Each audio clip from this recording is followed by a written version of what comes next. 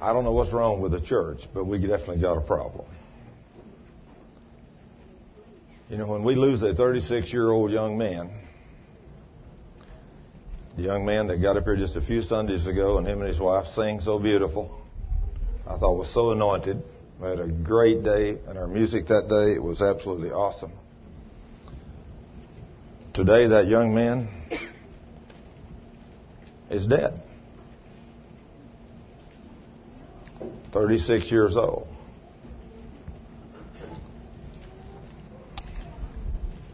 We prayed for him last Sunday evening. We stayed late. Many of the prayer warriors stayed. He's encountered a tremendous problem. He come out of a war-torn country in Croatia. I know he's got a lot of problems, has had a lot of problems, but we've been trying to work those out. But obviously we didn't hit it. The doctors said that when he was 22 years old, he couldn't live 5 more years. But he lived 14. But last Sunday we prayed. Many of us prayed, stayed late, prayed, talked to the King. And then we prayed over him virtually every day. And Tuesday night, there was people over there all night long praying. Wednesday afternoon, about 2:30, he stopped breathing.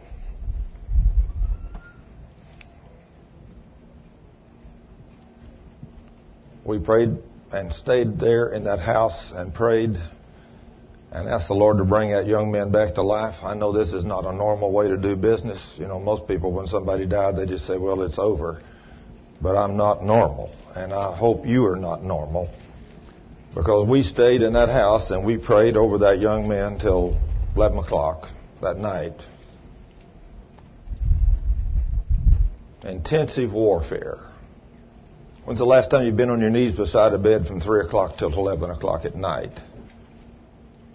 Well, there was a lot of people there that night done that. A lot of them. But we didn't get the results we wanted. You know, the Lord made a command in this book. I'm going to give just one word or two here, and then I'm going to take testimonies. But my heart's broke today. You know, I'm angry at me, and I'm angry at the devil, because I know the problem's not with God. It's got to be with me and with you. You know, I was not the only one there praying. We had a house full of people there praying.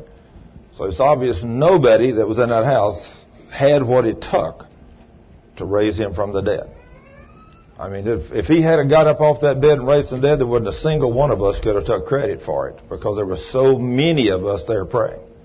You know, you'd had to say it was the body of Christ that had the faith to get our King to move, to raise this man from the dead. But he didn't do it. We didn't move his hand. I want you to listen to what the Lord says here, and then we're going to take testimonies. And when he had called unto him, I'm in Matthew chapter 10.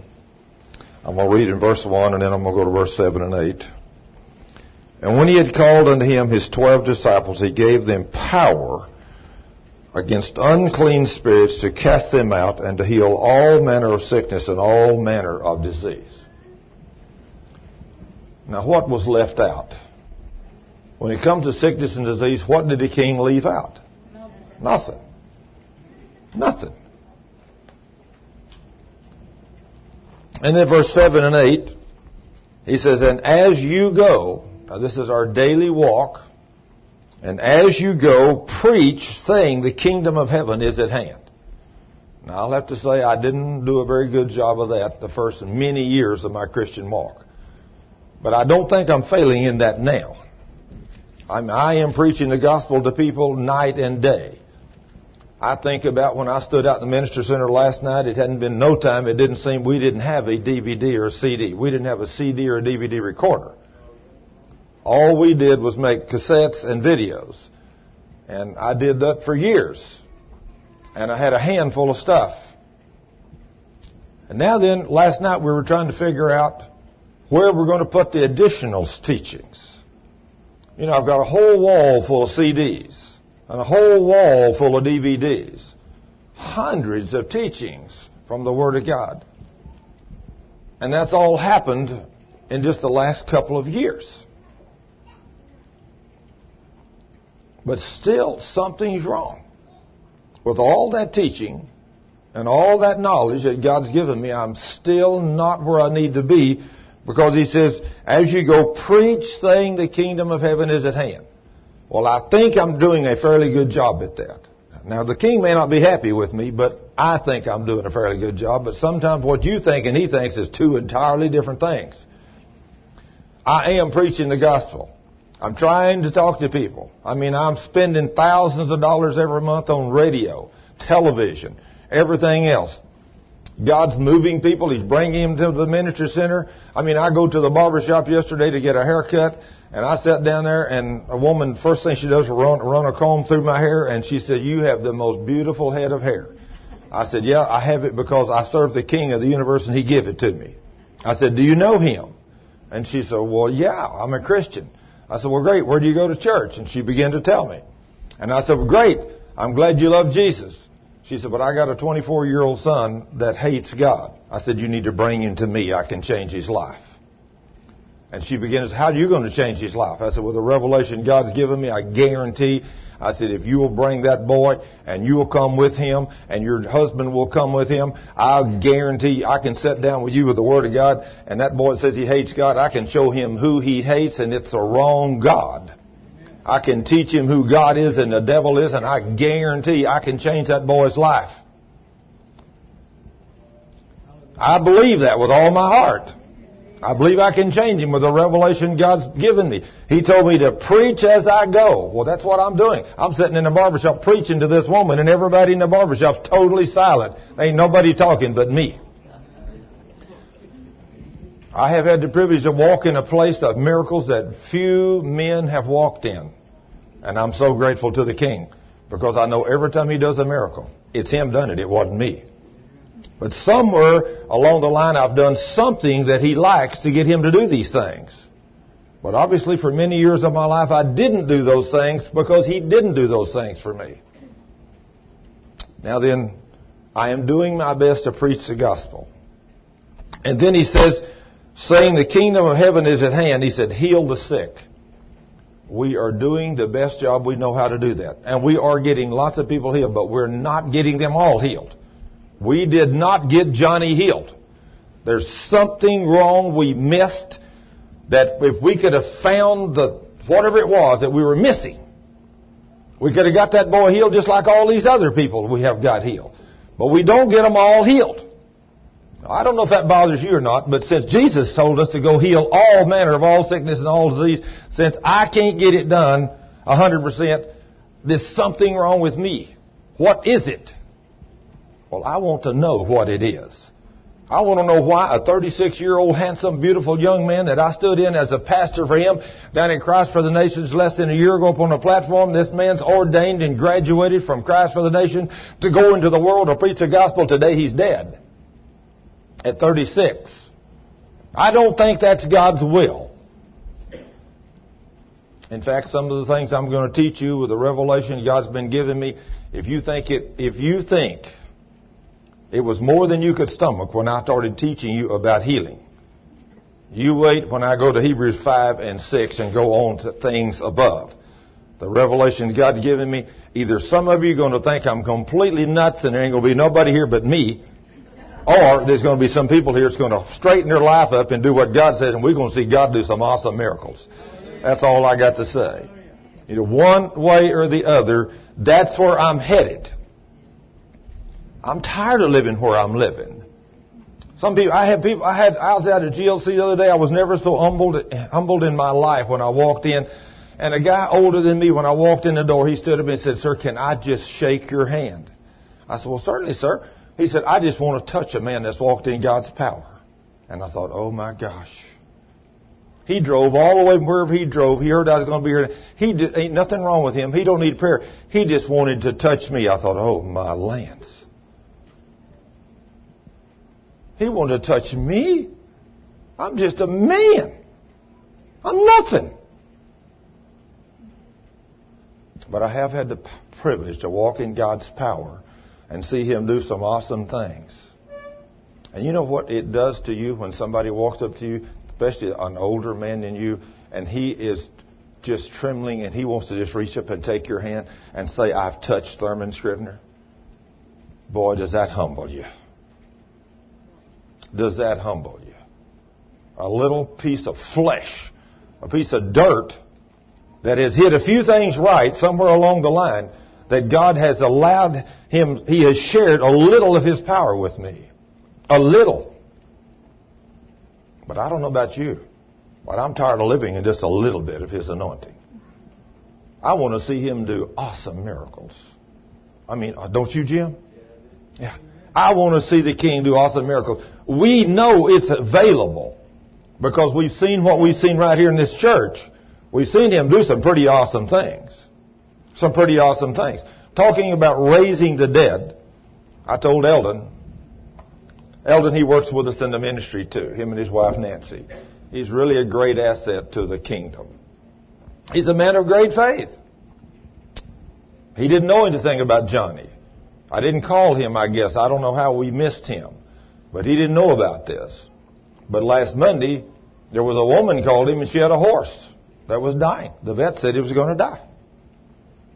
And so the vet done all he could do. So he said the horse is going to die. So she called Eldon. Eldon goes over there. He prays over. He anoints the horse with oil. And next morning, the horse is up standing in the hall running around. I said, we needed you over at Johnny's house Wednesday. We needed all that kind of faith. He raised a horse from the dead Monday. You know? He has got great faith, I will say.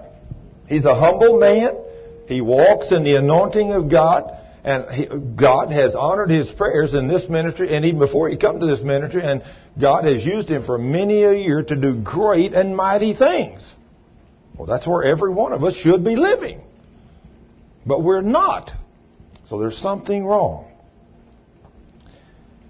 The Lord says, heal the sick, in verse 8, heal the sick, cleanse the lepers, raise the dead, cast out devils, freely you have received, freely give it away. Now that's a command from God. So let me go to the average church and ask this question.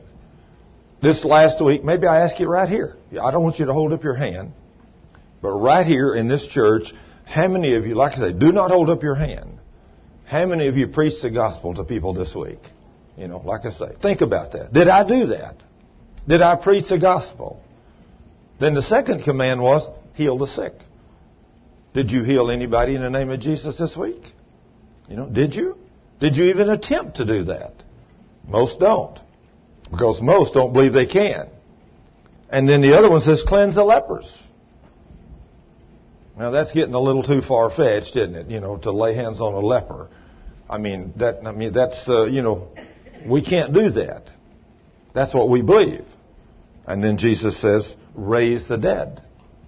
Do you know that Thursday morning, when we finally called the 911 and they sent the police out, we first called a funeral home and they wouldn't do nothing without calling 911. So when they said, what time did Johnny die? We said 2:30. And they said 2:30 a.m. this morning. And we said, no, 2:30 p.m. yesterday afternoon. Well, why did you wait so long to call? Because we were praying and trying to raise him from the dead.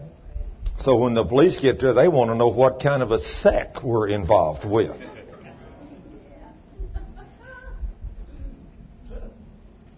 Isn't that amazing? Christian people walk in and we're trying to do what the Word of God tells us to do, and we haven't had any luck at it, but we've been after it. We've been praying, we're doing it, and they want to know what kind of sect we're involved with. They all kind of thought we were a little bit, something wrong with y'all. This guy died yesterday, and you think you're going to raise him from the dead?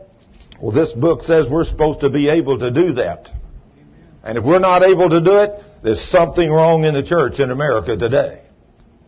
But the church is supposed to be healing the sick too. And all the churches I've been associated with all my life until I started this ministry, I hate to say this, but they've done a pretty lousy job of healing the sick. pretty lousy. I've not done a very good job at it either. Not near as good as I want. So that means there's got to be a problem right here. When I taught the series on how to walk in God's anointing, I went back and dug up everything I could ever remember God had showed me what I needed to do if I was going to walk in His power. And I think it took me 8 weeks to teach that series on how to walk in God's anointing. I believe there's 8 of those. And I still didn't get them all. But I finally just quit after 8 weeks. I thought, if people in here will not do what I've told them to do in these first 8 sessions, there ain't no use in me going no further. No use. The flesh is weak. This is what the Lord told us to do. Heal the sick, cleanse the lepers. Of course, after He said, preach the gospel, raise the dead, cast out devils. Freely you have received, freely give. And a lot of people will tell you, well, but that was to the original disciples. That was not to us. But when I go to the end of Matthew, I can prove to you that's not true. When you go to the book of Matthew, chapter 28, you will find out here the Great Commission, and we'll see what He says.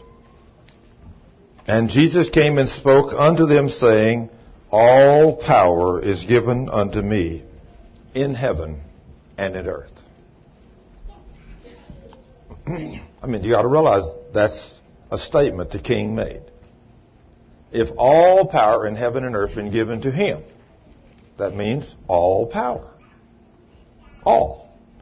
And then He says, so go you therefore and teach all nations, baptizing them in the name of the Father and of the Son and of the Holy Ghost, and teach them, the new converts, to observe all things whatsoever I have commanded you, and lo, I am with you always, even unto the end of the age, or the end of the world. He had commanded them to go and preach the gospel. In your workplace or where you go day by day, are you willing to preach the gospel? Are you willing to be a light for the Son of God? Or are you not willing to talk about Jesus in the workplace? I go back now and think about my last 30 or 40 years in the workplace and how I was persecuted and ostracized and everything else because I was known as that religious freak. But do you know when one of them people needed an answer to prayer, you know who they went to? That religious freak. They didn't go to the guy that didn't talk about Jesus. But whenever I was the religious freak or the guy that walked in the place, praise the Lord, how's everybody this morning? Can we have a prayer meeting this morning before we start work? What is wrong with this stupid idiot? I mean, what's wrong with him? And did you know it finally cost me my job as a regional engineer? It finally cost me my job because I would not yield to the world. I would not stop sending emails. Praise the Lord. Thank you, Jesus. I would not stop praying over people when I walked in. I'd say, Lord, thank you for these people. You can't pray over these people. What do you pray for? I asked the Father in Jesus' name to bless our company, to bless my people, to keep them free from the evil one, and to keep them safe so they don't get hurt. And I said, you notice I'm the only one in the whole company that don't put out all the placards and the signs and tell everything else about telling people how to be safe. I just pray over them. And I said, you go back and look at their record and see who has the best record of no injuries in this entire company. And you're going to find out it's my division. Mine. But I don't spend all the money and the time of HR putting all these silly little signs up all over. Do this, do that. I just pray for them. And I had the safest bunch there was. But they still fired me. Praise God. I'm glad they did. I am so glad that they did. Because I have been out now in the world preaching the gospel, healing the sick. I haven't cleansed any lepers yet. And I've only raised one from the dead.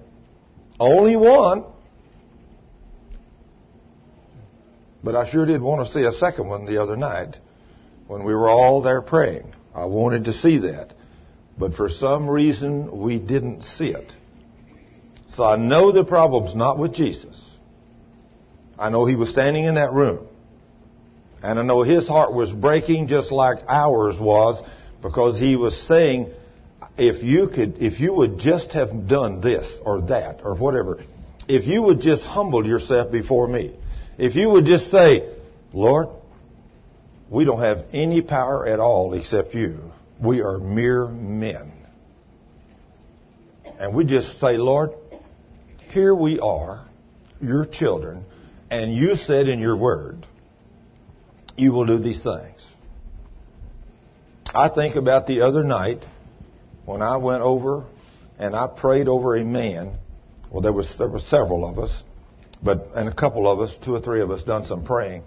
But my simple prayer to this guy that needed healing was, Lord, you said in your word, freely you have given us this power, and freely we give it away. So I just laid my hands on him and said, be healed in the name of Jesus. That's all I knew to do. And before we left, the guy that couldn't see was seeing. And the next morning he called Rosemary and he was ecstatic about how wonderful, how he felt so good. He could see and everything else. And he could walk and everything. And all we did was a few of us went over after church the other afternoon, drove all the way from here over to way over in North Fort Worth just to walk in and pray for a man that we've never seen or don't know at all. But God did something that day. You know, one of the things I've learned before I go on in this message, we're going to take these testimonies, but one of the things I've learned in this, you have to humble yourself before God and say, God, this is just you. I'm a nobody. I've studied your word. All I can do is pray the prayer of faith. And when I pray the prayer of faith, then, Lord, it's in your hands. I can't do a thing. That's why you don't never see somebody come up here and me start screaming and hit them in the head and knock them down on the floor. I don't do that. I don't do that. I mean, you know, if that's the way you do business, that's okay. But that's not me. You know, I'm not a showman. And not that all those people are showmen. And not that God doesn't knock people down, because He does. But that's not what He's done for me. When people come up for me to pray with them, I just lay hands on them or whatever God says, and I say, you know, Jesus said, and I quote the word, and I let Him do His thing. And He does. And He heals many, many people. I mean, I think out there at GLC the other night, how wonderful it was.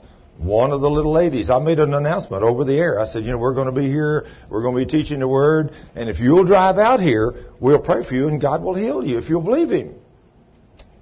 Well, several people drove out. A little lady came out there on crutches. And she come up, and when she walked up on her crutches, she said, sir, I know Jesus is the healer, because I had a miraculous healing from Him once before. Well, now see, somebody prayed the prayer of faith for her, but she had not really stayed in the Word enough to know what was rightfully hers. That's a major problem with the church today. We don't stay in the Word. We don't know the Word. Because if you really stay in the Word and know what the Word says, you won't have to come up here and ask me to pray for you. You'll have the faith to know it and stand on it for yourself. And that's great. That's the way it should be. Then, therefore, you should be out praying for others and teaching others and seeing God do great and mighty things. But this little lady walked up and she said, I want you to pray for me. I said, okay. I just reached up and touched her and said, be healed in the name of Jesus. I said, now do you believe God? She said, well, of course I do. I said, we're fixing to find out. She said, what do you mean? I said, do you believe He heals? She said, well, of course. I said, do you believe He does miracles? She said, of course. I said, okay, take your crutches out from under your arms, put them under your arms sideways, and walk out and carry them out and put them in your car. She looked at me, she said, right now? I said, so? Jesus said, according to your faith, be it done unto you. I said, can you believe that? She said, yes, I can. I said, okay, good. So she took them, put them under her arm, and she started walking off across there. And Al, the owner of the television station, he said, wow, look at this. She said, I couldn't have done this when I came in here. But she walked off carrying her crutches. And then we prayed for several other people, and we get ready to leave, and we stopped by the new library. Somebody gave Al a 50 by 125-foot building. They just got it built. The guy paid for it. And he said the other day they were I was telling him a wonderful thing about how God had sent a little additional money into our ministry here a while back from somebody I have no idea. You know, I got a mail deal that had several $1,000s in it, and it was cash, and had no name on it or nothing. Just the Living Savior Ministry, that's all. So I don't have a clue who that come from. But whoever it was, thank you, Jesus, for sending it, because it was really nice. But he said, he went to the Lord and said, Lord, we need some extra money. We're running short on finishing out the new library and everything. And he said they went out on the back porch, and there was an envelope laying out there, and had $20,000 in the envelope. So they finished the library. Isn't that amazing? How God can take care of anything, you know. He's an awesome God. He loves us beyond our wildest dreams. You know, and some people have faith for money like that, and then some people have faith for healings, and obviously, I started to say some have faith for raising the dead, but there's not many of them. There's very few people that I've ever heard of today that have raised the dead. And if they have, they haven't raised very many. Like me, one. And my entire walk with God, with all the studying I've done, all the faith I've had, 10 years ago, I prayed the prayer of faith for one man, and he'd only been dead less than a half hour, and he come back to life. Well, I mean, I was pretty awestruck. I don't mind telling you, but I prayed the prayer of faith that night, expecting that man to open his eyes, and he did. And of course, doctor said he couldn't recover, he'd be a vegetable, but again, I told him, I said, Doc, those hands right there, Jesus said. Now see, you get in trouble when you start quoting Jesus. I said, Jesus said I can lay them hands on the sick and they'll get well. He didn't say they'll be a vegetable. And of course, the doctor kind of rolled his eyes like that and thought, oh my. So, you know, he walked off. I mean, you know, what would you expect a doctor to think? He's trained in the medical field. Even if he's a Christian, the average Christian doctor don't believe in the power of God's Word. You know, I found that out when I was over at Cook's Medical Center with Caitlin, because nearly all the doctors except Dr. Marks would tell me they were Christians and they did go to church. But they did not believe in the power of God's Word. They didn't believe in it. I mean, you know, you ask them, oh yeah, I'm a Christian. Do you believe the Bible? Oh yeah. Every word of it. Well, that's a lie. They don't. The reason I know they don't is because when I told them to pull the tubes out of her and she'd live, I guarantee it. Again, they kind of hung their heads and they pulled the tubes, and when she breathed 2 points over the machine and started coughing for an hour, they set her over her, and every time she'd cough, this statement would come out of their mouth. I don't believe this. I don't believe this. So see, they didn't believe the promises of God. It's hard. The better you are trained. I mean, just like Ty, here's a doctor, and he was telling me the other day when the Lord put him that test, and that testimony he gave us the other day, which is an awesome testimony. He told me again, just last night, we were talking about this. He said, if the other guy under there with him had been the one that's got the insulation in him, and he had started passing out and couldn't breathe, he said, I'd have prayed, but I'd have drug him out mother and took a knife and cut a hole in his throat so he could breathe. That's what you told me, right, Ty? That's what he told me. Because, see, we really, I mean, however you're trained, him being a doctor, he wants to put a trach in there so he knows if he can cut in under that, you can breathe. So he's going to do what he's been trained to do. It's very difficult to walk in faith. And I think that's our major problem. I think our major problem is we want to do it our way. You know, I don't know if the other night, if all of us had just backed off and said, Lord, we're just going to be silent for a minute. We're just going to praise you. We're going to thank you. And Lord, you told us that we're supposed to be able to raise the dead. Now, Lord, we know we don't do this. This is not us, but it's Christ in us, the hope of glory. And right now, Lord, every one of us in this room want to die to ourselves. We want us to totally die, and we want you to be glorified. Now, Lord, there's 10 or 15 or whatever else there were. We're here, we're believing you, and we want you to raise Johnny from the dead and make him well. Because you said in your word, if we believe, you'll do it. So, Lord, we stand humbly in your presence. We're waiting for you to raise our loved one, Johnny, from the dead. And then if he'd have blinked his eyes and raised his head up and said, praise God, I wonder how many of us would have said, I don't believe this.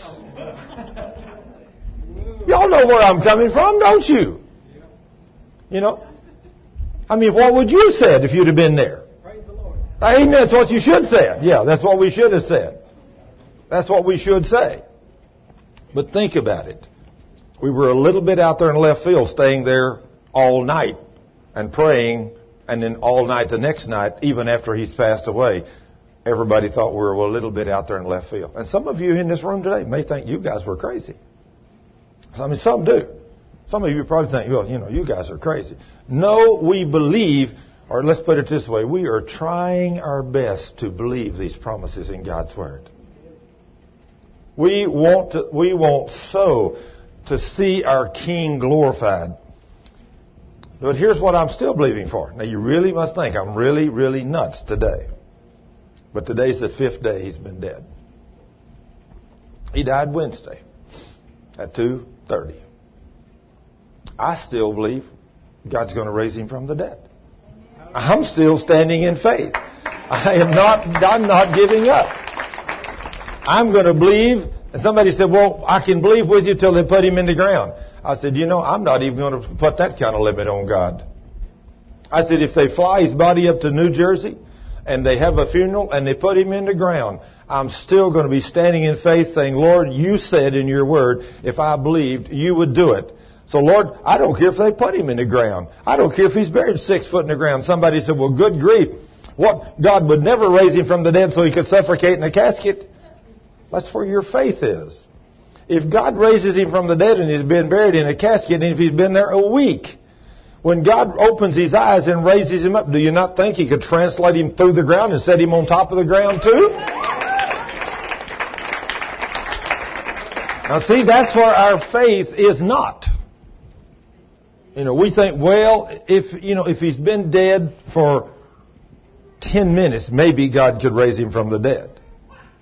But, after he's been dead all day, good grief, and after a full day, he's cold and rigor mortis is set in. Even God couldn't raise him from the dead now. Well, that's the way we believe.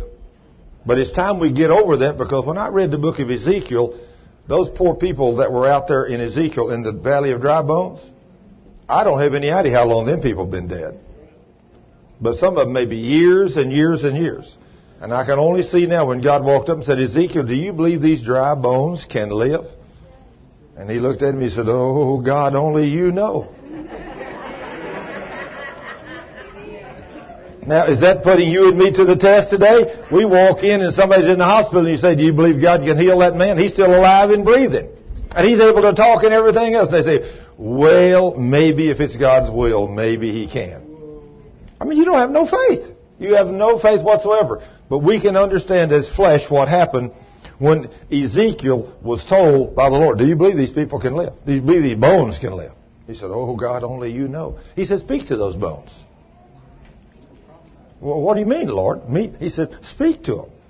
And I used to wonder, why did God tell Ezekiel to speak to the bones? Because God has put men in charge on this earth, and he's limited his power to our spoken words. And so when Ezekiel spoke to the bones, he commanded bone to come to bone. Can you imagine that scene?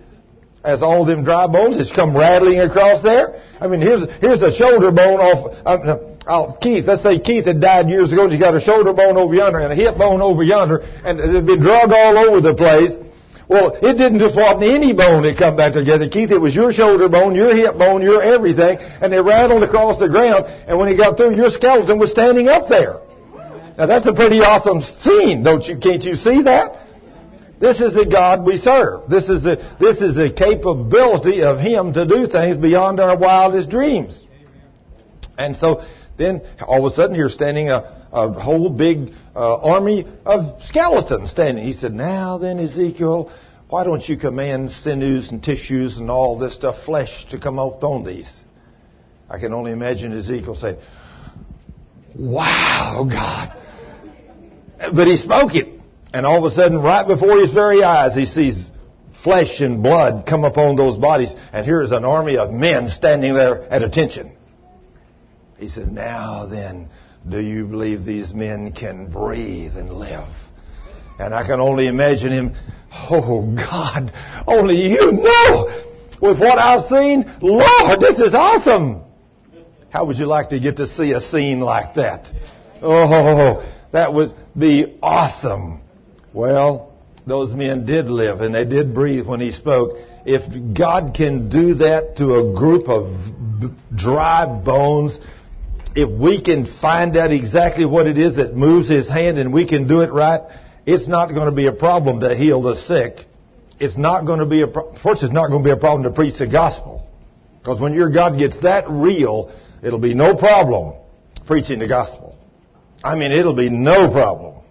You get people born again, filled with the Holy Ghost, that you would normally never talk to. But when God becomes that real to you, it'll be no problem to preach. And then it should be no problem to heal the sick. We ought to walk through our workplaces. We ought to walk through the cities.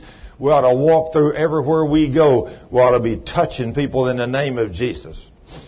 I mean, just like yesterday, there was a man there, and of course, one of our men, he walked up to him, he starts talking, and I just told him, I said, reach up and lay hands on him and pray for him. He said, well, I don't even know what his problem is. I said, don't worry what his problem is. Just reach up and put your hands on him and say, be healed in the name of Jesus.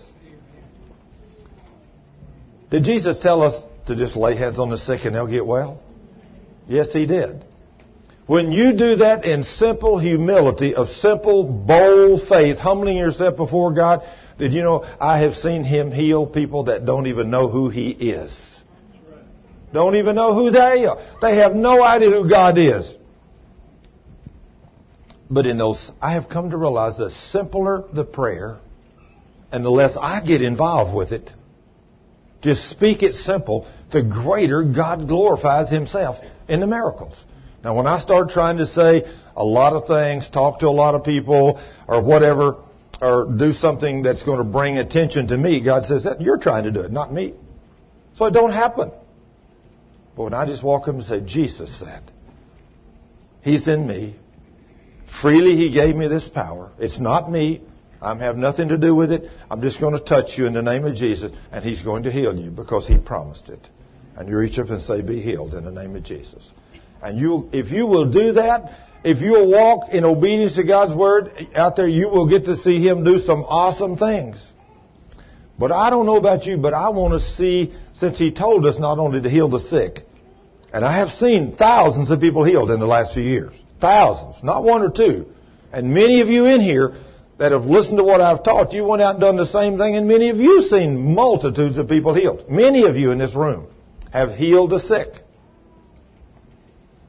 But virtually none of us have seen lepers cleansed, and virtually none of us have raised the dead. And there's something wrong. And the problem stands right here. So if you stand up, you can say the same thing. So anyway, we're going to teach on some of those things here in just a minute, but I just wanted to whet your appetite just a minute and let you know what has happened this week. But I want you, if you can have the faith, I want you to stand with me and several other people in this church that's believing that Johnny is going to raise from the dead yet. I mean, I don't care if it's been 5 days. I don't care what. If God can put the bodies of Ezekiel Dry Valley, the valley of dry bones, if he can put them people back together and make them run and play, he can raise up Johnny and make him well, and he can use him a mighty way, but it's going to take faith on our part. And I don't care. My confession is he's alive. He's not dead. Although the flesh looks like it's dead, he's going to live and not die. I don't care what anybody says. I'm going to stand in faith. And if people say, you are the craziest man I ever seen in my life, that's okay. You can say what you want to, but I'm going to believe Johnny is going to rise from the dead, and he's going to come back to this church, and him and his lovely wife's going to stand right here, and they're going to sing praises to God again. But when it happens, we'll know who did it. It was the King of kings and the Lord of lords and the God of gods, and he glorified himself one more time by raising him from the dead. So there will be people that if you'll tell people you're believing that God can raise the dead, there will be people that look at you strange. They'll give you a lot of room. We found that out with the police department the other morning. They give you a lot of room. What kind of a sect are you involved with? Well, we're just Christians. We believe in Jesus. But what kind of a sect? No, we just believe in Jesus. Do you believe in Jesus? Well, yes, I believe in Jesus. Isn't that amazing? Isn't that amazing? Okay, now then, who's got a testimony you want to tell us about? Jim, you got one? We'll still take several of them today. If you got a testimony, come up here and tell us whatever the Lord has done for you this week or lately. Praise God. We didn't get to do this last week. I think so. And I had a young man at my work. He was one of our students at school. And I'd seen him a couple of times, got to know him a little bit. And I have a break in the evening at 9:20 for my lunch break. And I went outside to check on your car while they were working on it. I headed up to school. And this little young man was sitting in this chair right outside the door, a little chair. And he had his leg all bandaged up. He looked like a mummy at this left leg. And he had crutches laying over there. I said, "Son, what happened to you?" He said, you know how boys are. I was trying to get in this car on the passenger side, and they just took off. And they run over my leg, run over my ankle, and they tore all the ligaments around my ankle, my heel. And I said, "Are you a Christian?" And he said, "Yes." And I said, "You been to church up here since you've been to school?" Most people's come out of town. He said, "No." I said, "You could go with me." I said, "I go to a church in the evening and we pray over the sick and cast out devils and things like that." And I said, "Would you mind if I pray for your leg before I have to go back in my class?" And he said, "I don't mind." And there was just people sitting around. I didn't think nothing about it. And I didn't say anything weird. I didn't say anything great. I just laid my hand on the shoulder and said, "In Jesus' name, that leg's going to get well real fast. And the ankle, and you'll be out walking around just in no time. And it'll be a whole lot better than waiting 3 to 6 months for it to get better." So the way it was tore up. And I had to go back into class. It was time to go. And I said, I'll see you in the morning or sometime soon. Check on me. And the next morning, I went back up there at 8:30 in the morning. I was still working on your car. And I looked over and that boy had his shoes back on, no crutches, and he was walking around and went, "Whoa, how about that?"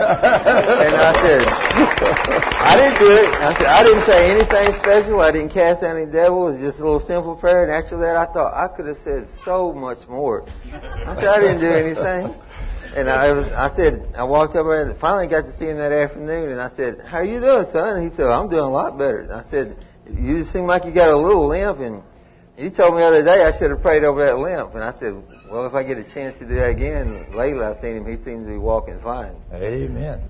This Wednesday night, one of my students had trouble going back and forth to work. His tire was bad on his motorcycle. And I went and got him and took him back and forth to school because he had one more day to lose. And he would be out of class. He can only miss so much. And I talked to him for a while. We talked to him about guy stuff. And then I talked to him about church a little bit, and I started talking to him about it. I looked at him in the face, and I said, "You're not saved, are you?" He said, "No." And I said, we started talking about that a little bit, and he was kind of needing to go. I said, this weekend, I said, "You're going to church with me." And he said, "I'll be glad to." Well, next night, he didn't show up at class, and I hadn't heard from him since. I'm sure the devil said, he ain't getting him. But I'm still praying over. His name is Caiaphas Harris, and I believe the Lord would take the scales off his eyes. I command the devil to take the scales off his eyes. He knows he's lost. Amen. I just claim his soul for Jesus' sake. And I ain't losing that boy because he didn't come to class. Amen. Amen. I just give the King all the glory for it. Amen. I didn't do a thing. That's a good testimony, Jim. Praise the Lord. Amen. You got one too? This little lady, she wants to tell us something here too. Praise the Lord. Well, I got attacked by a Great Dane on last Monday, but I'm not even hurting, and that devil's going to stay away because I'll make him. Amen.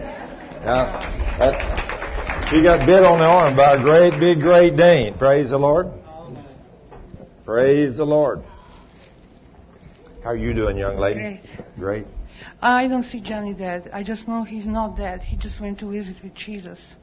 And this is the prayer that the Lord has impressed on me. I've been praying for him and the other, that you're praying. The kingdom of heaven is at hand in Johnny's life. And he is alive, and he's going to be back because he's got huge calling on his life. It just doesn't make sense that he would be dead. Just a little joke of a devil. So I ask you, please, pray for him this prayer too, because it's a very powerful prayer. I can't remember where it is, but I know it's in the Bible. The kingdom of heaven is at hand in Johnny's life. Amen. Okay? Thank you. Amen. Praise the Lord. We're definitely going to stay in faith. Come on, brother. Yeah, we are definitely going to stay in faith. Praise God. Believe the King. Well, I'm glad that you got fired, because when you got fired from your job, you started making tapes. And one of those tapes ended up in the hands of my wife's dentist. She was having some real problems with one of her teeth and a lot of pain. And he started praying for her according to the word that he had learned from some of your tapes. So we asked him where he had found out about that. And so he told us about you. So we ordered some of your tapes, started listening to them and reading the scriptures. And by golly, that is what it says about the healing and the other things that are in the Bible. And we started believing that. And the main health problem I had at the time is about 2 years before that, I had been diagnosed with glaucoma in my eyes. And I don't know if y'all know what that is or not, but your optic nerve cells start dying. And the doctors really don't know why. If you've got high pressure, they think maybe that's killing them, and so they give you drops to use to get the pressure down. Well, my pressure was okay, my drainage ducts, everything was okay. So there's no reason for it. And I thought even at the time, in the natural, that was kind of weird that my optic nerve cells would be dying for no reason at all. Well, when we got to the tape about generational curses and those sort of things, I realized that my dad had glaucoma, and probably his dad before him, no telling how far back. So the light bulb went on, and I realized what this was. This was a generational curse. This was a demon that was bringing glaucoma symptoms and damaging my optic nerve. So I cast that demon out and broke those generational curses and did everything that I knew to do and had learned to do up to that point. And after a few weeks of listening to the tapes and studying the Word, and the eye doctor had given me eye drops to take, even though my pressure wasn't high, but he says, well, just try to get it down as low as it can, maybe that'll help. So I was taking those eye drops, and so after a few weeks of listening to the tapes and studying the Word, I thought, I can do this. Now I'm going to stop taking those eye drops. Well, I've learned that it's much better to have a miracle, because miracles, you have your healing and that's it. You know. But when you don't have a miracle, the battle of faith begins. And I told God that when my miracle or my healing was manifest, that I would give Him the glory and testify to it. And so that's what I'm doing now. And I'm hoping that this will be an encouragement to you who either have gone through this or will go through this. But the battle of faith began in my mind. Satan came against me and said, you fool, you're going to go blind if you don't take these drops, and on and on and on. It was a terrible battle. I lasted about 3 days, and I started taking the drops again. I realized I didn't have the faith yet. So faith cometh by hearing, hearing by the Word of God. So I got back. So I kept in the Word even more, started memorizing Scripture, listening to Thurman's tapes. In about a week to 10 days, I've got the faith. I can do this now. I stopped taking the drops. I lasted about a week that time. Started taking the drops again. It was a horrible battle.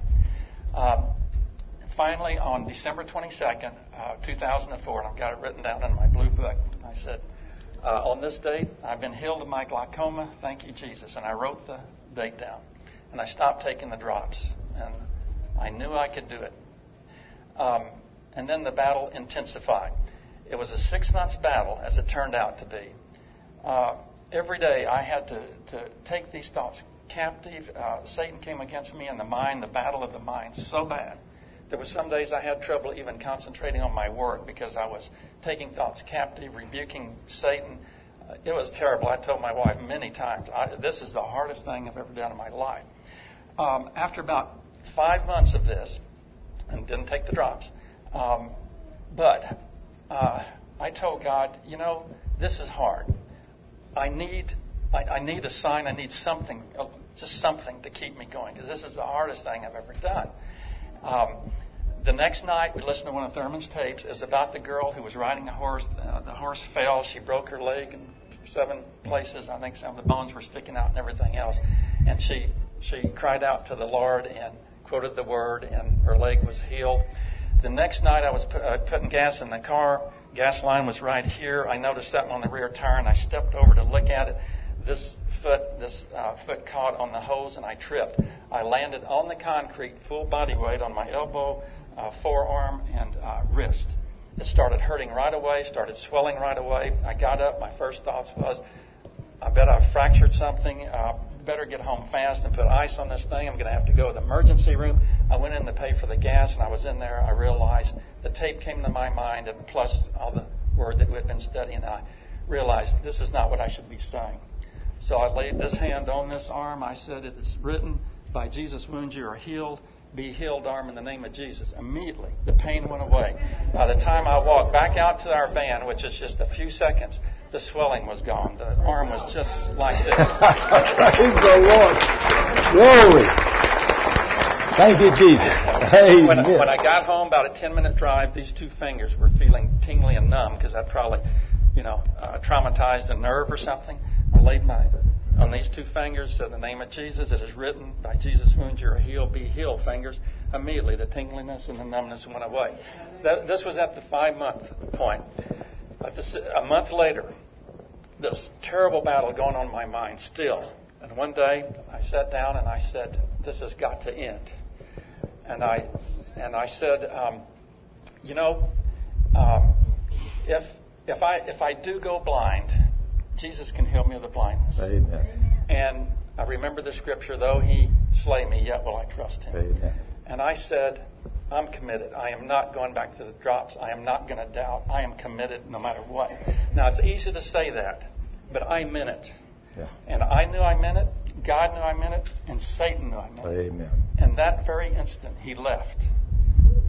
My mind was at peace. There was no more battle. He left. He fled. It took 6 months, but he left. And I know the exact instant he left, I'll never forget it in my life. He left, and I was at complete peace. There was no more battle. I was due to have an eye examination, my regular eye examination, in a few weeks. I didn't want to go back to the doctor I'd been seeing because you talk about speaking death with your mouth. I mean, this man is Dr. Death out his mouth. I didn't want to go back to him. The Lord reminded me we had a relative that was an eye doctor in Ohio, and we were going up in that direction for July 4th family get-together. He said, go see him because he needs to know what you know now. So I made an appointment, went to see him. He sat me down, was getting my history, and he said, anything, you're okay, right? And I said, well, actually, I was diagnosed with glaucoma a couple of years ago, but God's Word says that I'm healed of that, and so I don't have glaucoma anymore. And he said, well, let's take a look. So he dilated my eyes, looked in there, he said, I don't see any signs of glaucoma in your optic nerve. Let me give you a field of vision test where you look at the lights and they check to see if you've lost any vision. About a year before I'd had one of those, and it already showed vision loss. So he gave me the latest computerized field of vision test. It printed it out. He looked at it, and his exact words were, it's perfect. You have absolutely no loss in vision. But he said... Praise the Lord. Thank you, Jesus. He said, but I am not a glaucoma specialist. I'm going to pull some strings, because I was from out of town, and get you into send you to the glaucoma specialty clinic tomorrow. They will do a laser scan on your optic nerves. This is the latest definitive test to take a picture of your optic nerve, and that will show any damage or any abnormalities in your optic nerve or not. So I went. I didn't want to go the whole time. I said, I don't need this guy. But he said, no, you don't need it, but the man who sent you over here needs to see this. So I had the laser thing done. They gave me the graph thing. I took an envelope back to him. He brings it out. He says, you see this purple line here? It's kind of like a graph. He says, this wide purple line right here, this is normal optic nerve range. This is your line, and it's all within the normal range. So he says, we've given you every latest test we know how to test for glaucoma, and you have no symptoms of glaucoma whatsoever. Amen. So I just praise God, and I hope that I'm giving this testimony because I told God I would. And I hope it's an encouragement to any of y'all who are fighting this battle of faith. And I just encourage you, no matter what, do not give up. Amen. And Satan will flee. Amen. Praise the Lord. Wow. What a testimony. Man, that's glory. Now that's the kind of fight of faith you need to get in. You need to be able to do that. Praise God. Great. Anybody else? Anybody else? We got any testimony? This is a testimony of appreciation, and I cheated about 2 weeks ago, Thurman, because in spite of the results I get with other people, with myself, I had a tooth that was acting up, an infection. And the jaw infection is really hard in the world to deal with. And I'd been praying, and it wasn't happening. I drink even normal room temperature water and react to it. So I decided to come here, and I was going to have you pray with me and, get it done. And, I'd like to know I could do it myself. That's pride. But I said, I'm going to do it. So I'm standing here, and of course you have your long line. And, I'm impatient. So there's Cheryl over there. I said, hey, will you pray for me? Pray with me in agreement. Sure. And just the most wonderful prayer. And instantly I felt it. But the real test is, all right, what's happened afterwards? I have had no sensitivity ever since that one prayer. It was immediate, and it is held. So thank you, Jesus. Thank you for your obedience. And thank you for your teaching. Praise the Lord. Praise the Lord. Praise the Lord. Praise the Lord.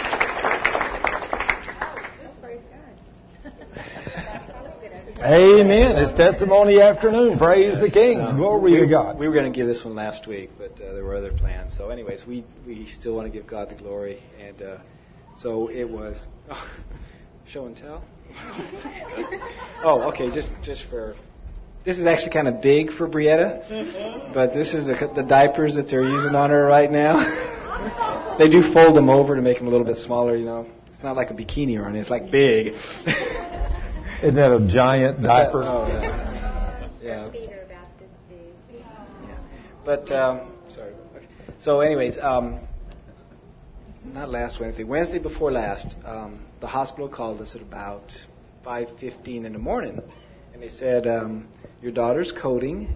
You need to come up here. How long before you get here?" And I didn't even bother to ask what coding was. When the doctors call you at 5:15 in the morning and says you need to get up here, you figure it's not good.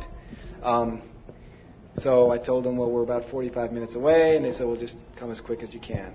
Now, what we found out later is that coding can be many things from, basically they're not going to call you unless there's a very good chance that your child is not going to live. So they want you there when the child dies, just because most people want to be there when their child dies. So I got off the phone with them, and I immediately ran to her room. I got her up. And I said the hospital called. Excuse me. And I said, we just both need to get on our knees. So we got on our knees and we rebuked that spirit of death because we knew that's what they were calling about.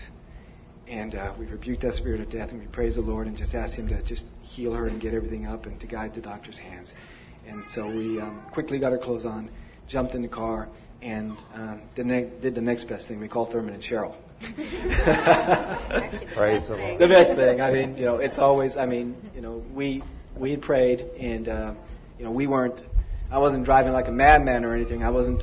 We obeyed the speed limit. We didn't want the devil to. Amen. But we called Thurman and Cheryl and told them what had happened, and they came in agreement with us and prayed that she would be okay. And so we just kept driving. And several minutes later, after we'd gotten off the phone with Sherman there, and the doctor called us back and said, she's okay, take your time, come on in. So we were just praising the Lord, and she has been continually getting better ever since. But Lord, just answer that prayer. Amen. Praise the Lord. I just wanted to thank all of you, how grateful we are for all your prayers. Amen. I will have to say, now before you clap, I won't have to say too that when they called us at 5:30 or what it was, the first thing Cheryl did, as soon as I got off the phone and told her what it was, she got up and got the phone and she started calling everybody. So there was many of you got a call early in the morning. And so now it was corporate prayer of all of us and not just one. That's the thing we need to know, James, that God hears those prayers of ours that are obedient and He moves. And the little girl that they thought was going to die now is doing great. They gave her basically, they do CPR on the little babies with one or two fingers, depends on how big your finger is. And they normally don't do it this long, but they had to give her CPR for 16 minutes. So I don't know what point they called her, but they normally do not try to do it for that long. So we know that once they called us, God brought her back to life and just got her going. Just real quick, with Thurman say corporate prayer, one of the nurses up there, it's been, not that I want to be at the hospital, but it has been a blessing that they have believing doctors. One of the doctors told her, she is an instrument of God, and she knows that she doesn't know anything. She actually told us, I'll tell you the worst, and your baby's going to die, but she said, don't believe me. Just keep loving that child and keep believing. So that has been a blessing to see people of faith there at the hospital also, and the nurse.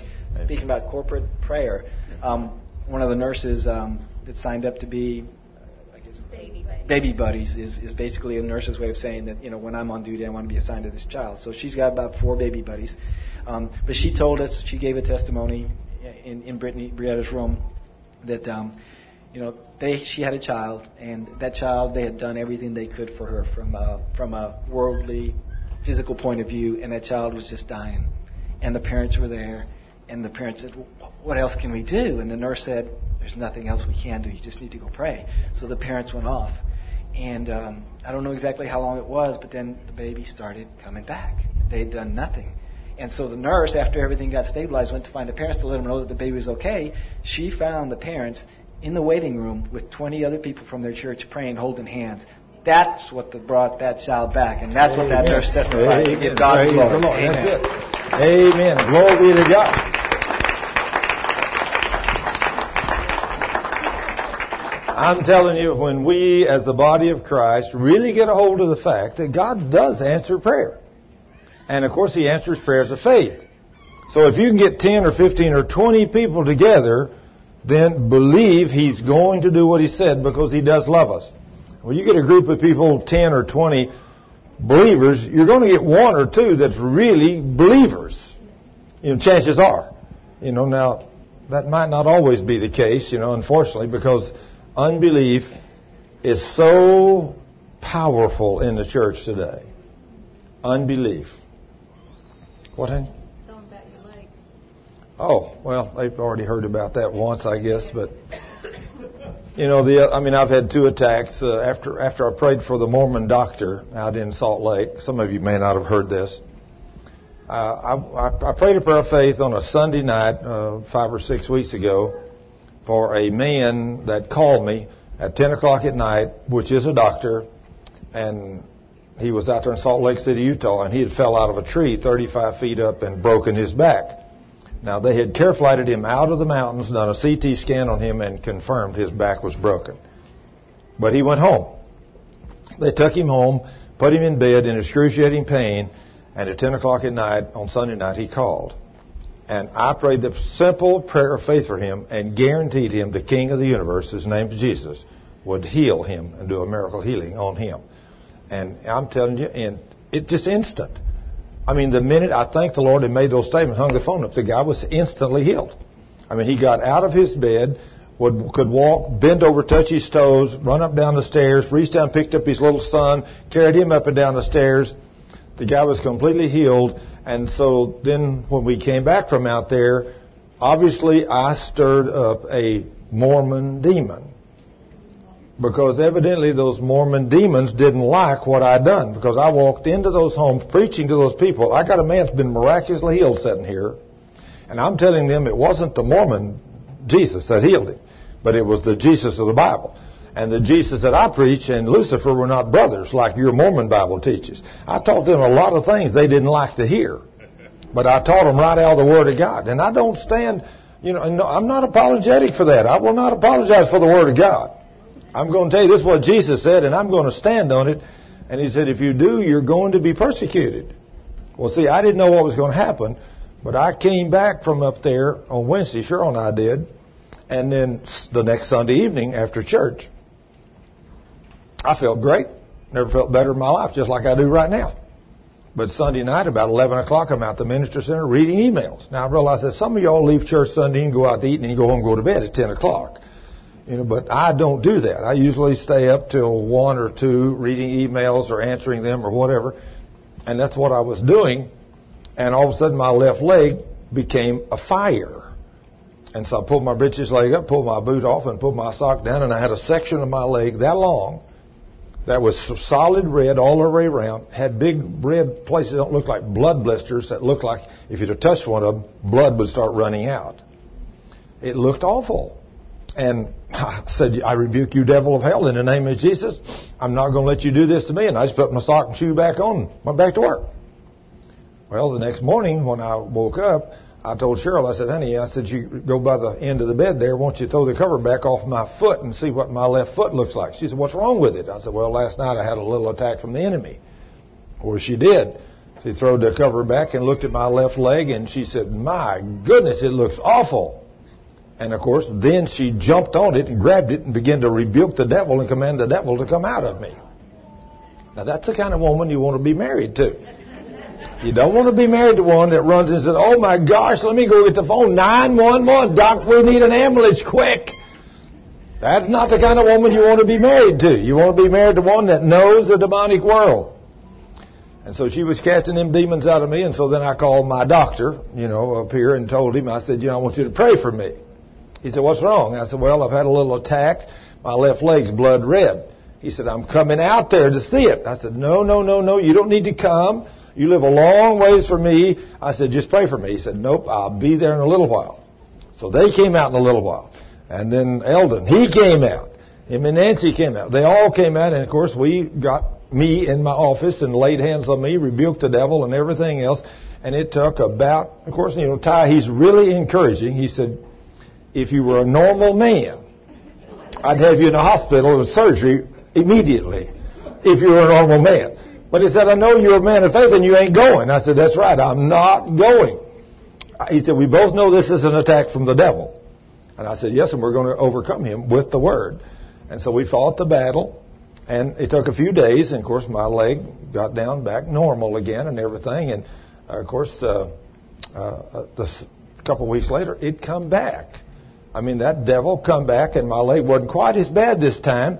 But I called him again and told him what happened. And Cheryl said there's also a red streak running all the way from his leg all the way up to his groin. He said, good grief, that's blood poison. So we prayed. And the next morning, early, he called, I don't think about 7 o'clock, because he gets up real early. He said, how's your leg this morning? I said, well, I've already been up and looked at it. And I said, there's absolutely no red streak. He jumped up and down, screamed, said, that's a miracle from God. He said, only God could have taken that blood poison out overnight out of your leg. He said, feel in your groin there and see if it's all swelled up. I felt all up and down there, everything. I said, no, where that red streak come and terminated right there, there's no swelling, no softness, no pain. He said, that's another miracle from God. And he began to jump up and down and praise the King. So see, these are the battles we're fighting, right? These are the battles we're fighting. And it's hard to fight the battle of faith when it's your body, isn't it? Just like he told us. But if you stand on this mighty word with no doubt in your heart, today my leg is perfect. It is perfect. There's no swelling. This morning I woke up, there's no swelling in my leg. It's perfect. There's no discoloration. Everything is perfect. But I've stood by faith. Well, let me tell you, I stirred up a demon when I got a Mormon doctor healed in the Mormon church. That devil didn't like what I done. So let me tell you, if you haven't figured it out yet, there is a host of demons out here that's retaliating against us that's going to do the work of God.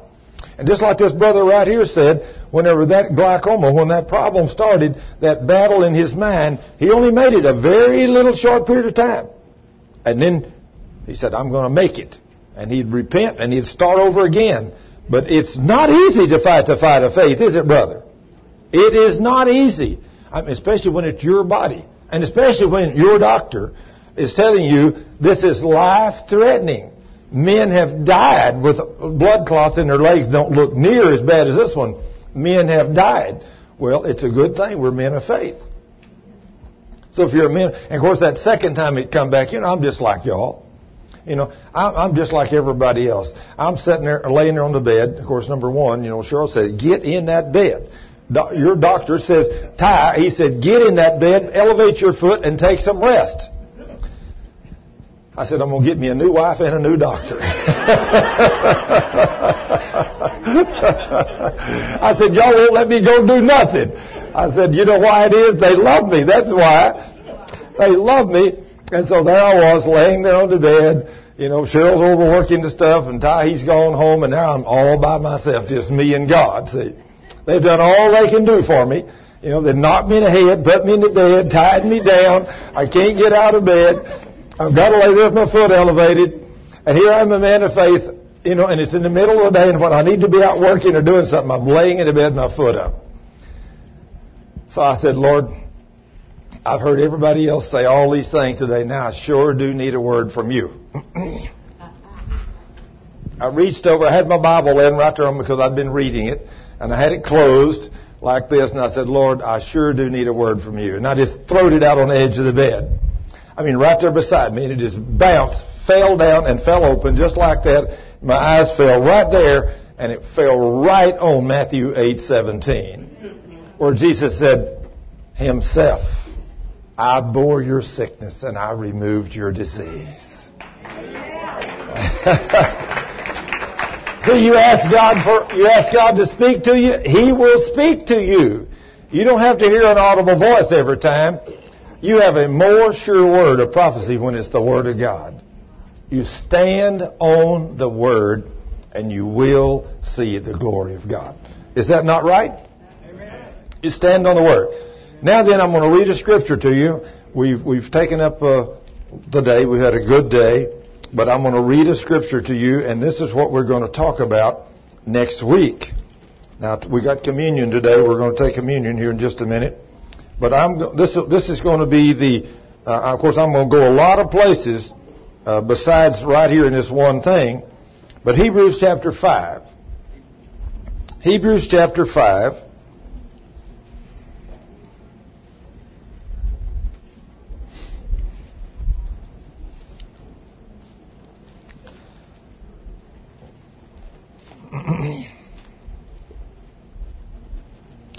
I'm going to start with verse 8.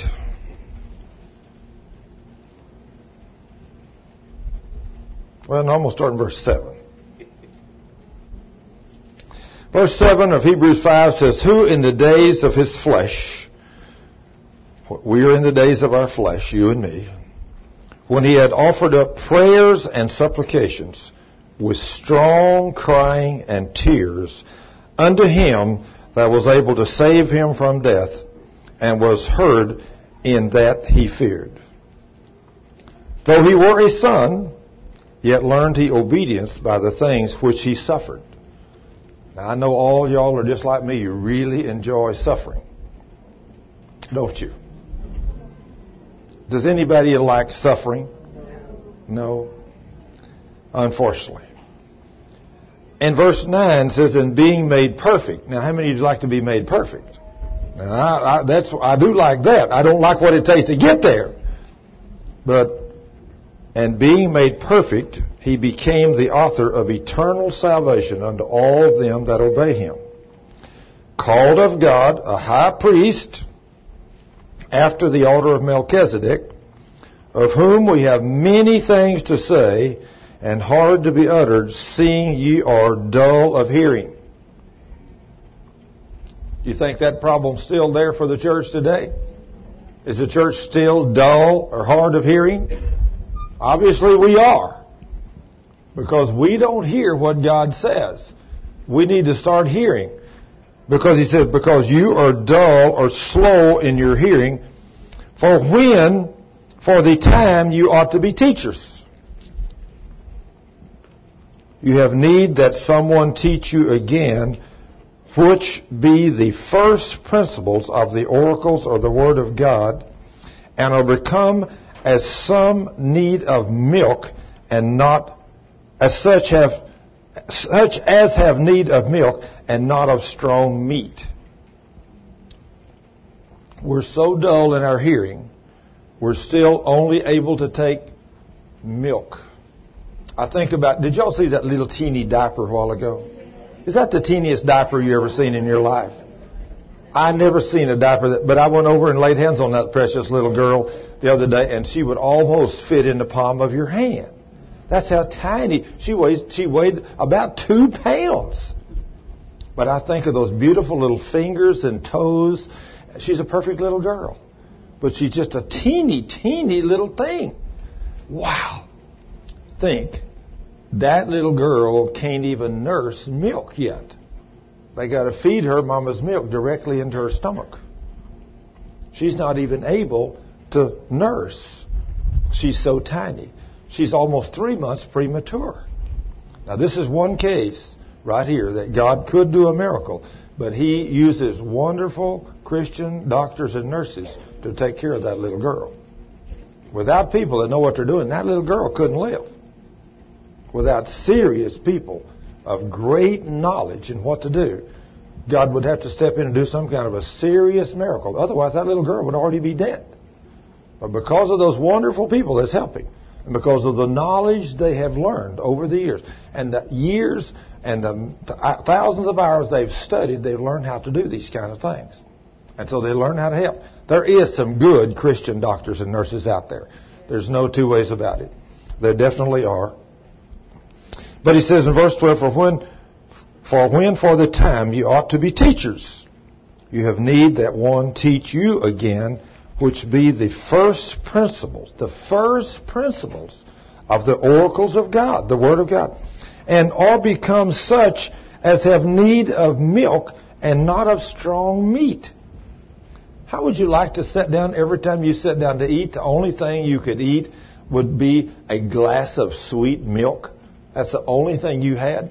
Can you imagine you come in one afternoon and somebody has grilled a great big beautiful sirloin or a T-bone, and that thing smells so good, and they got the barbecue sauce on it and everything, and to think because you have no teeth, you cannot chew that piece of steak, so you can't eat it. You're going to have to drink a glass of milk. Now that'd be sad, wouldn't it? Yeah, I'm so glad that I've got teeth, that I can chew that steak, because boy, that stuff tastes good. It's really good. So but it doesn't even compare to the meat of the Word. Doesn't even compare. But it says here, for everyone that uses milk is unskilled in the word of righteousness. If you use milk, you're unskilled in the word of righteousness. For you are a babe, just a baby. I was a baby like little Brietta in the Word of God for many, many, many years of my life. What a shame. That little girl is beautiful and precious, but we don't want her to stay little like that, do we, Brittany? We want her to grow up and be a beautiful young lady just like you. We don't want her to stay little teeny like that. We want to see her growing every day, don't we? Yes, we do. Well, that's the way God wants us to be in His Word. He does not want us to get saved and say, well, I got saved, so now then I can't wait till I get to heaven. But that's the way so many of us are. That's the way I kind of was. I didn't realize the game plan that was set aside for me and you here on this earth and what we're supposed to be doing. So I really didn't know the Word. So I was still a babe. But he says, now then, but strong meat belongs to them that are of full age. Strong meat. Not just old mushy stuff. That's them good sirloins and good T-bones. That's good stuff, right? Man, I love to reach up, take one of them big old T-bones or sirloins, cut all the meat off of it I can get, and then just take that bone. The other night we was out there, we had one of them great, big, beautiful sirloins. That big old, beautiful steer that we killed just recently. Ty took him over and fed him out for us and fed him grass and corn and I don't know what all, and boy, is that guy good. Ooh, he's good. Everybody in the ministry center has enjoyed that meat. We're all nibbling on that. Well, we cut that off and Cheryl said, wow, look at that big bone. Angel, her dog, said she'll love that bone. I said, Angel ain't getting that bone till I chew that bone first. I'm eating the meat off of that bone first. And then Angel could have what's left. But Angel had a great time with what's left. I'll say that. She never had so many bones in her life.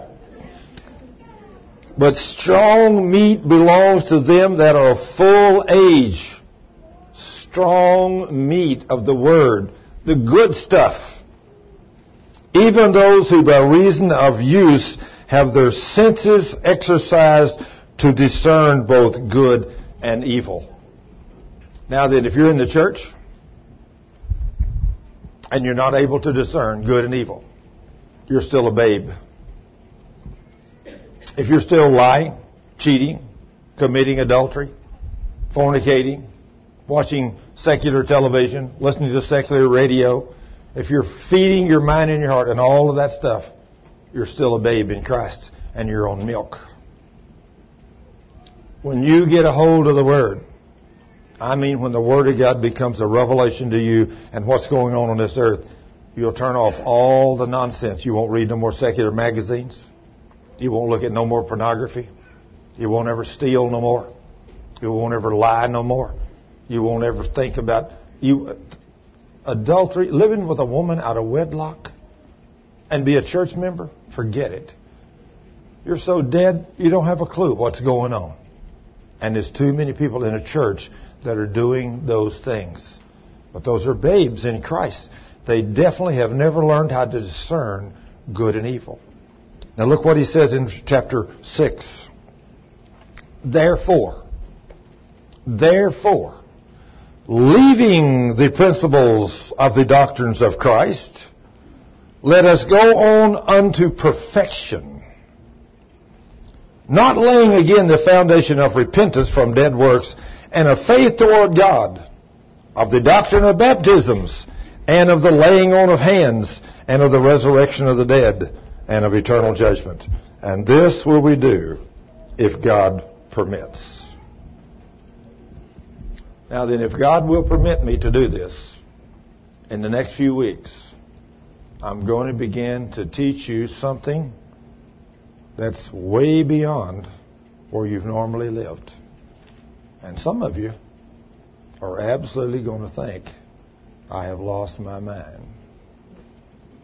I can assure you. But I'm going to teach it to you right out of the book. And it is so complex. And I've made this statement to people several times in healing schools. I said, when I first started teaching that Jesus was a healer in the Baptist church, they all thought I was crazy. That's one of the basic principles of the atonement. Jesus healed you before he went to the cross. That's part of the atonement. But the average Christian can't grasp that. But then when I stepped over into the world of faith and said, you don't have to be sick no more. Not only can you learn the principles that you need to learn and receive your healing from God, but you can go a step beyond that and you can step into the realms of divine healing and you won't have to be sick no more. You ought to read some of the things that's come to me on the internet. And some of them are doctors of theology from seminaries. You have absolutely lost your mind. You think that it's possible for a human being to walk without sickness and disease? You are misinterpreting the Word of God. Well, let me tell you, that's simple, basic stuff compared to what I'm going to teach you in the future. And I'm going to show you from the Word what it says. And then it's going to be so profound that many of you are going to say, just like I did the first time I saw some of these scriptures, this can't be. It can't mean what it says. But that's almost what I said when I first learned that Jesus was a healer. When he revealed to me he was a healer. He heals. He still does miracles today. Come on, Thurman. You know that's not right. In fact, I had a man one day that was my neighbor, which was a Church of Christ, just to show you how simple, on the simple things, the basic things, this man walked up. I was out building fence one day. And this guy walked up. And I said, praise the Lord, brother, how you doing? Well, he said, I'm doing okay. How are you doing? I said, man, I'm absolutely magnificently wonderful, but I'm rapidly improving. He said, wow, why are you so fired up? I said, because Jesus is doing great things. He said, like what? So I began to tell him about some of the miracles. He looked at me and said, come on, Thurman, you know that stuff don't work no more. I said, well, how about your own neighbor? He said, what do you mean? I said, well, I prayed for Fred Simmons a few weeks ago in church, the Baptist church. He had, I forgot what kind of cancer I said, but it wasn't what he had. I thought it was something, it turned out to be he had prostate cancer. I just said he had something else. I don't remember what I said. And I said, I prayed for him and God healed him. He said, now look, Thurman, I know you're crazy now. He said, because Fred Simmons didn't have that kind of cancer, he had prostate cancer. And if you had healed him, you would have at least known what he had. I said, well, I didn't heal him. I just got to lay hands on him and pray for him. God healed him. I didn't know what was wrong with him. All I knew he had cancer. And all I know is the next morning he goes to the doctor for his check. And the doctor checks him. And he's totally well. He said, Thurman, that's a lie. That doctor made a mistake. He made a mistake when he done the diagnosis the first time, and there never was no cancer in him. Well, if I've caught that kind of persecution, just talking about the simple things of healing, when I go into what God's revealed to me in the Word now, you're going to talk about meat. I'm going to feed you a T-bone steak. Healing is simple. That was milk. But I'm going to feed you some meat in the weeks to come that some of you are going to say, this guy's lost his mind. It's interesting, isn't it? But we're going to leave the doctrines of the principles of the doctrines of Christ and the basic things of the healing of the body. And we're going on to perfection. Now we're going to see this brother here had all kinds of problems walking the fight of faith. But you conquered it finally, didn't you? Look how hard it was for him to conquer that. You heard him give his testimony a while ago. But he conquered a fight of faith. And there is people today in seminaries that if I were to tell them a story like that, they'd say, Thurman, that guy's lying. That don't work. That kind of stuff don't work no more. And they'd think I'd lost my mind.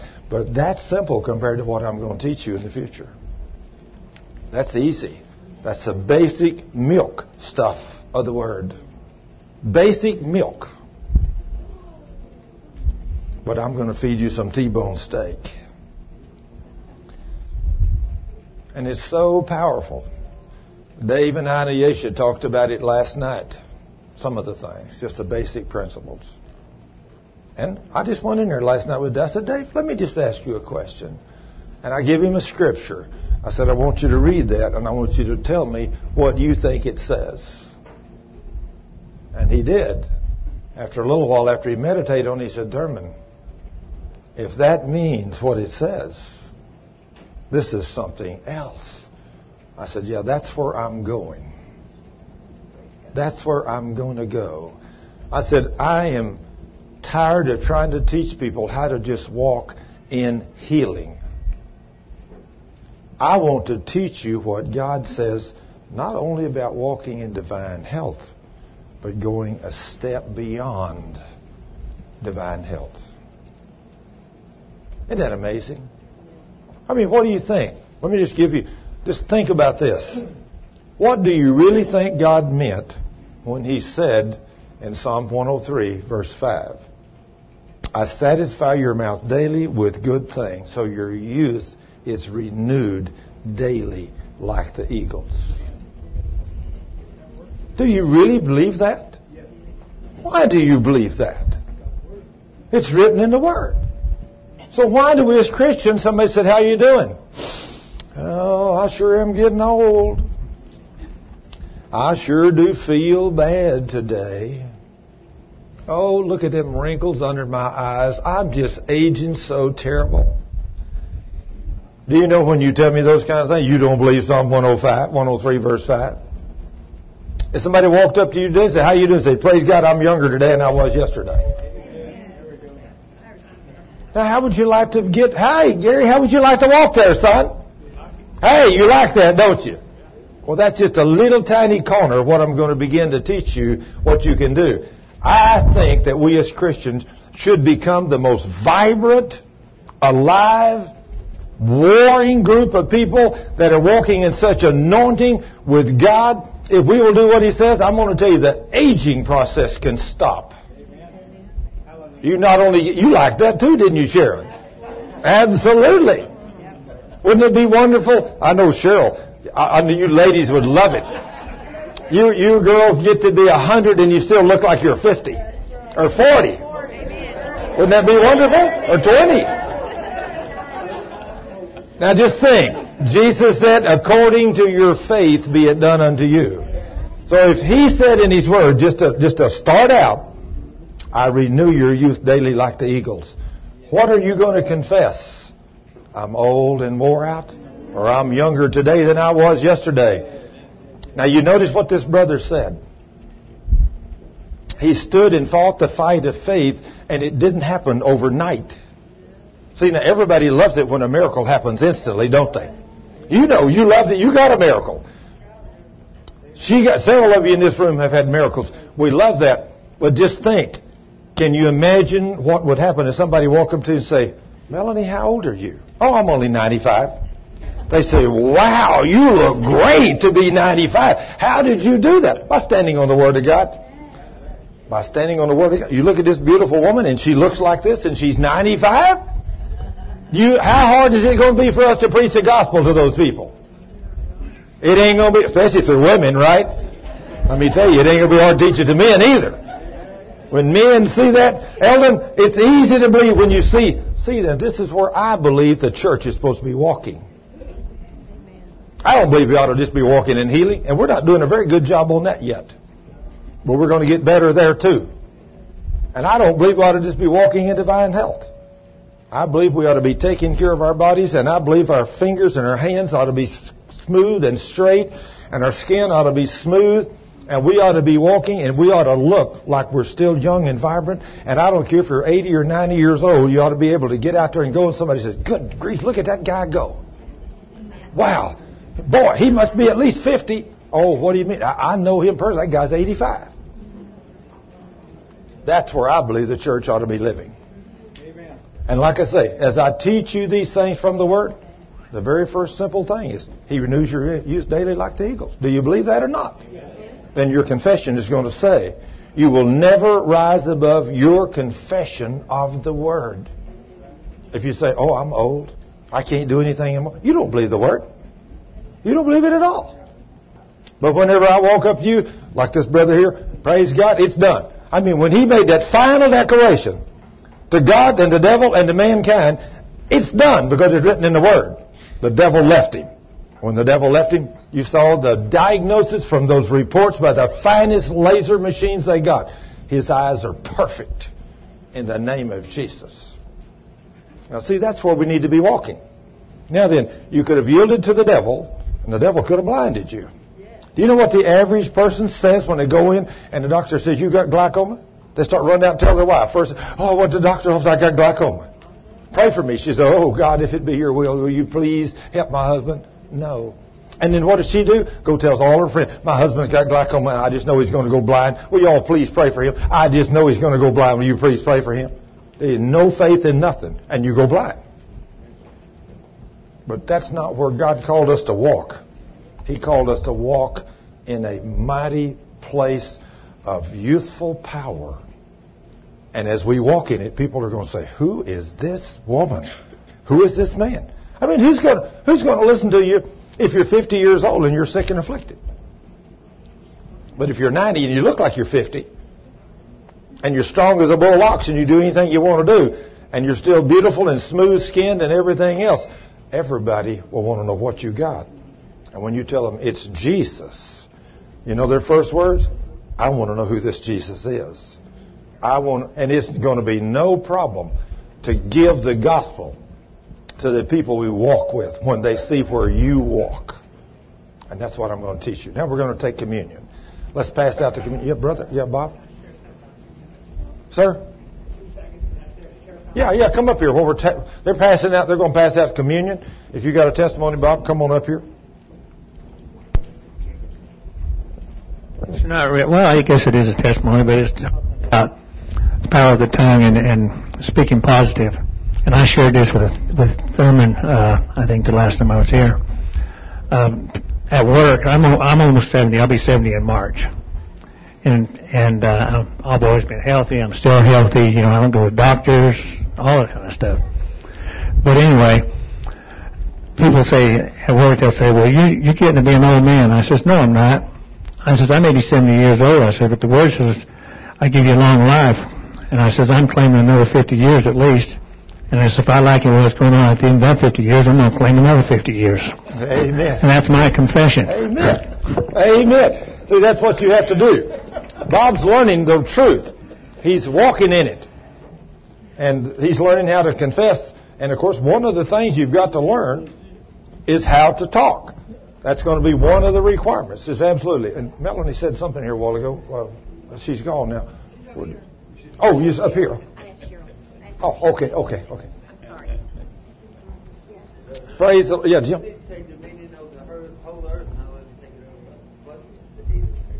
Do what now? We need to take dominion over the whole earth and not just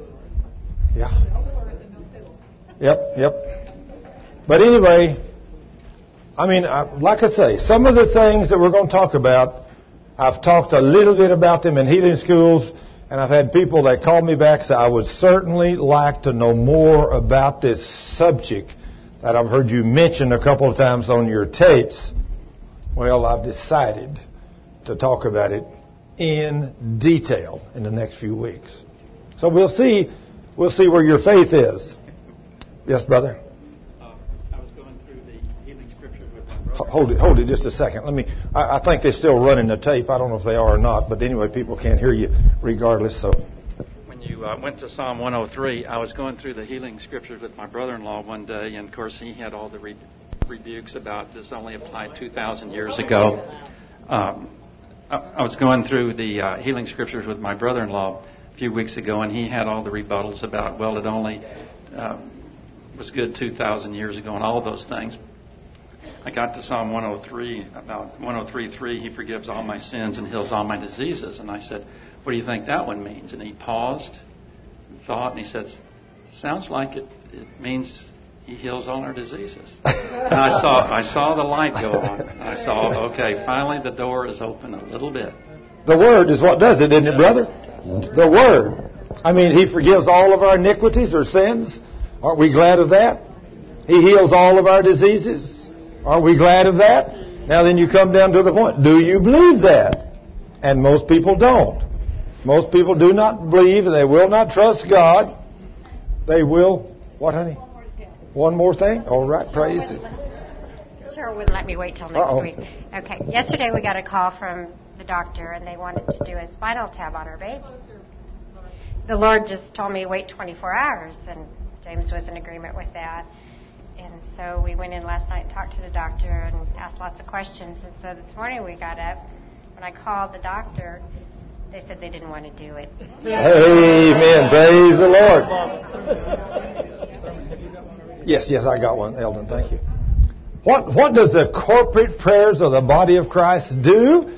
It moves the hand of our King. So when you pray, you don't pray, Lord, if it be your will, when it comes to healing. I mean, not with the King that bore our sickness and removed our disease and gave us power over the devil 2,000 years ago. You don't never pray, God, if it be your will. You know what His will is. And of course, if you don't know that, in the next few weeks, we'll talk about some of those mighty scriptures, and I will show you what God's will is. One of the things, whenever the leper came to Jesus in Mark, I think it's in chapter 1 or 2, and he says, Lord, if you're willing, I know you can make me clean. You know what Jesus said to him? I'm willing. That's right. I am willing. So what is His will when it comes to healing? It's His will. It's always His will. In fact, we're going to talk about even this in detail in the weeks ahead. This right here represents the body of our Savior that was beaten and bruised and striped and pierced for us so that we can be healed. But it does require you to walk holy before Him so it can heal you. If you open the door to the devil will come to bring forth death. He is the author of death. And that's what he does. When you open the door, he'll destroy your flesh. So if you don't open that door, then this right here will restore you and make you whole. And many sleep early because they don't understand this principle. Well, if you understand the principle, you're not going to sleep early. You're going to live a long, long life. So, Father, we thank you for sending your Son, and His body was broken and bruised for us. Now, we take this bread as a symbol of His body. And we realize in this body, there's healing power. By faith, we take this piece of bread, and it will bring healing to those of us that need healing in our flesh. It will keep us and purify us. In the name of Jesus, Father, we want to thank you for what Jesus did for us. Now, you said if we don't take Him inside of us, we don't eat His flesh and drink His blood, we have nothing with Him. So, Lord, we want to eat the flesh. This is His body. And we praise you for it. In Jesus' name, amen. And they ate the bread.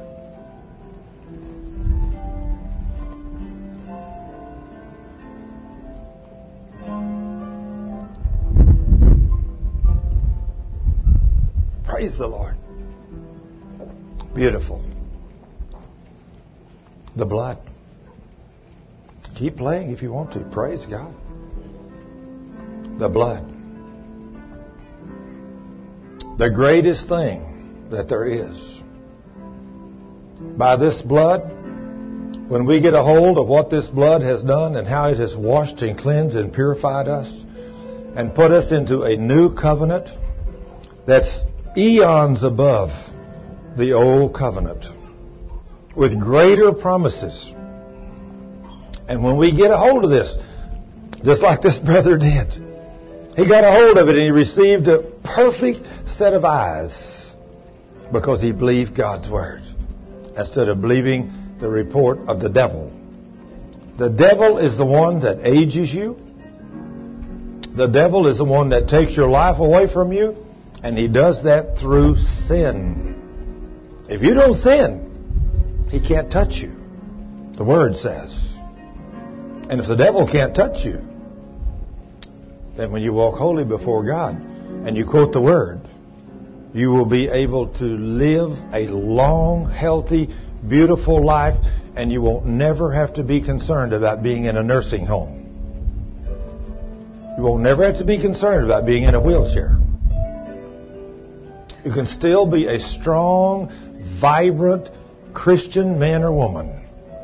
And it was all given to us by the blood of our Savior. When He said on that cross, "It is finished," man, He meant it was finished. But that devil has cheated us. And you're learning that, aren't you, brother? And you're not going to let him do that to you no more. You're going to fight the fight of faith every time the devil tries to come. And we're going to walk holy in obedience to God's Word. And we're going to become the most powerful organization on the face of the earth. That's the church. That's us. When the King said, "If my words abide in you and you abide in me, you can ask me what you will, and I will do it for you." And many people, when I used to quote that in the Baptist church, they said, "Thurman, you're misinterpreting that. That does not mean what it says."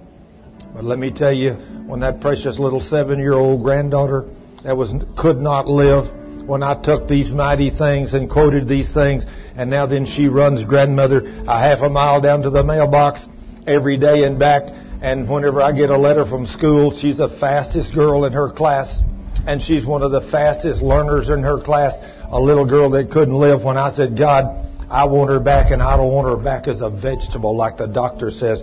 I want her back supernaturally strong." What did King say I could have? Whatever I say. Why be natural anymore? Ask for supernatural things. Ask the Lord. "Lord, I praise you and thank you for these promises. And because of what you sent your Son to do and the blood He spilt on that cross, when He said it's finished, He gave me something we don't understand. He said, I come to give you life and give it to you abundantly. Meditate on that this week. He didn't just come to give you life. He come to give you abundant life. Oh, I know that sitting in a wheelchair at 60 years old in a nursing home, that's abundant life. Oh, no, you don't agree with that, huh? Well, let me tell you, I don't agree with that either. Abundant life is being 60, 70, 80, 30, 90, 20, whatever it is, and all your needs met, and being able to pray and talk to God, and everything you want to do is you're able to do it in the name of Jesus. And do it good, but you give Him the glory and the praise for everything. That's what this means to us. It is finished. What does He mean? We're going to talk about those in detail. It is finished. but I come to renew your youth daily like the eagles. And I come to give you life and give it to you abundantly. Isn't that awesome? That's what the King did for you and for me. Lord, because of that, we are so grateful. We are so grateful for the blessings and the Word, which is so powerful. You've told us what we can do. But Lord, unbelief is running rampant today. Lord, help us to rebuke that spirit of unbelief because of the blood and start believing your promises and start speaking by faith your promises so we can literally be those people that when they see us, they will want what we got. They'll come to us. We won't have to go to them. And we'll get them saved by the droves and get them healed and delivered. Help us, Lord, to walk in this. This week as we go, help us to walk holy and pure so that we will purify ourselves from all iniquity so we will be vessels of honor fit for the Master's use this week. And Lord, I want to thank you one more time for raising Johnny from the dead and letting him and his beautiful bride one more time stand on this platform and sing the glory of God. And I believe it's going to happen in the name of Jesus. Thank you, Father. Amen.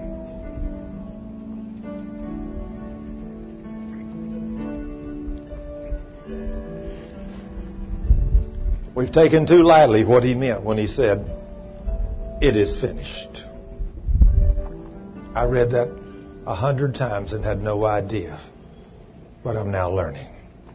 So, Father, in the name of Jesus, we want to praise you and thank you for this beautiful day. We want to thank you for this magnificent book, the Word of God. Lord, prepare our hearts for what we're going to learn about you in the future. We know without revelation from the Holy Spirit we will not be able to receive these great and awesome things.